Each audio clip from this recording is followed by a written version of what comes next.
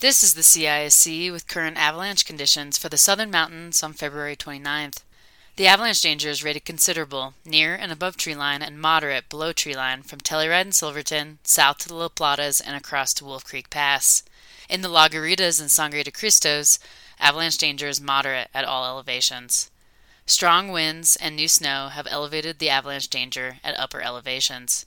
Expect snow depths to vary significantly across slopes and terrain features due to recent strong winds, transporting snow at all elevations.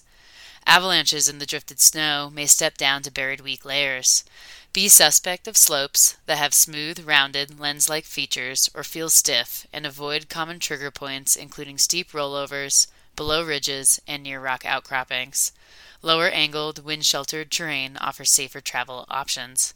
For the full forecast, visit colorado.gov/avalanche.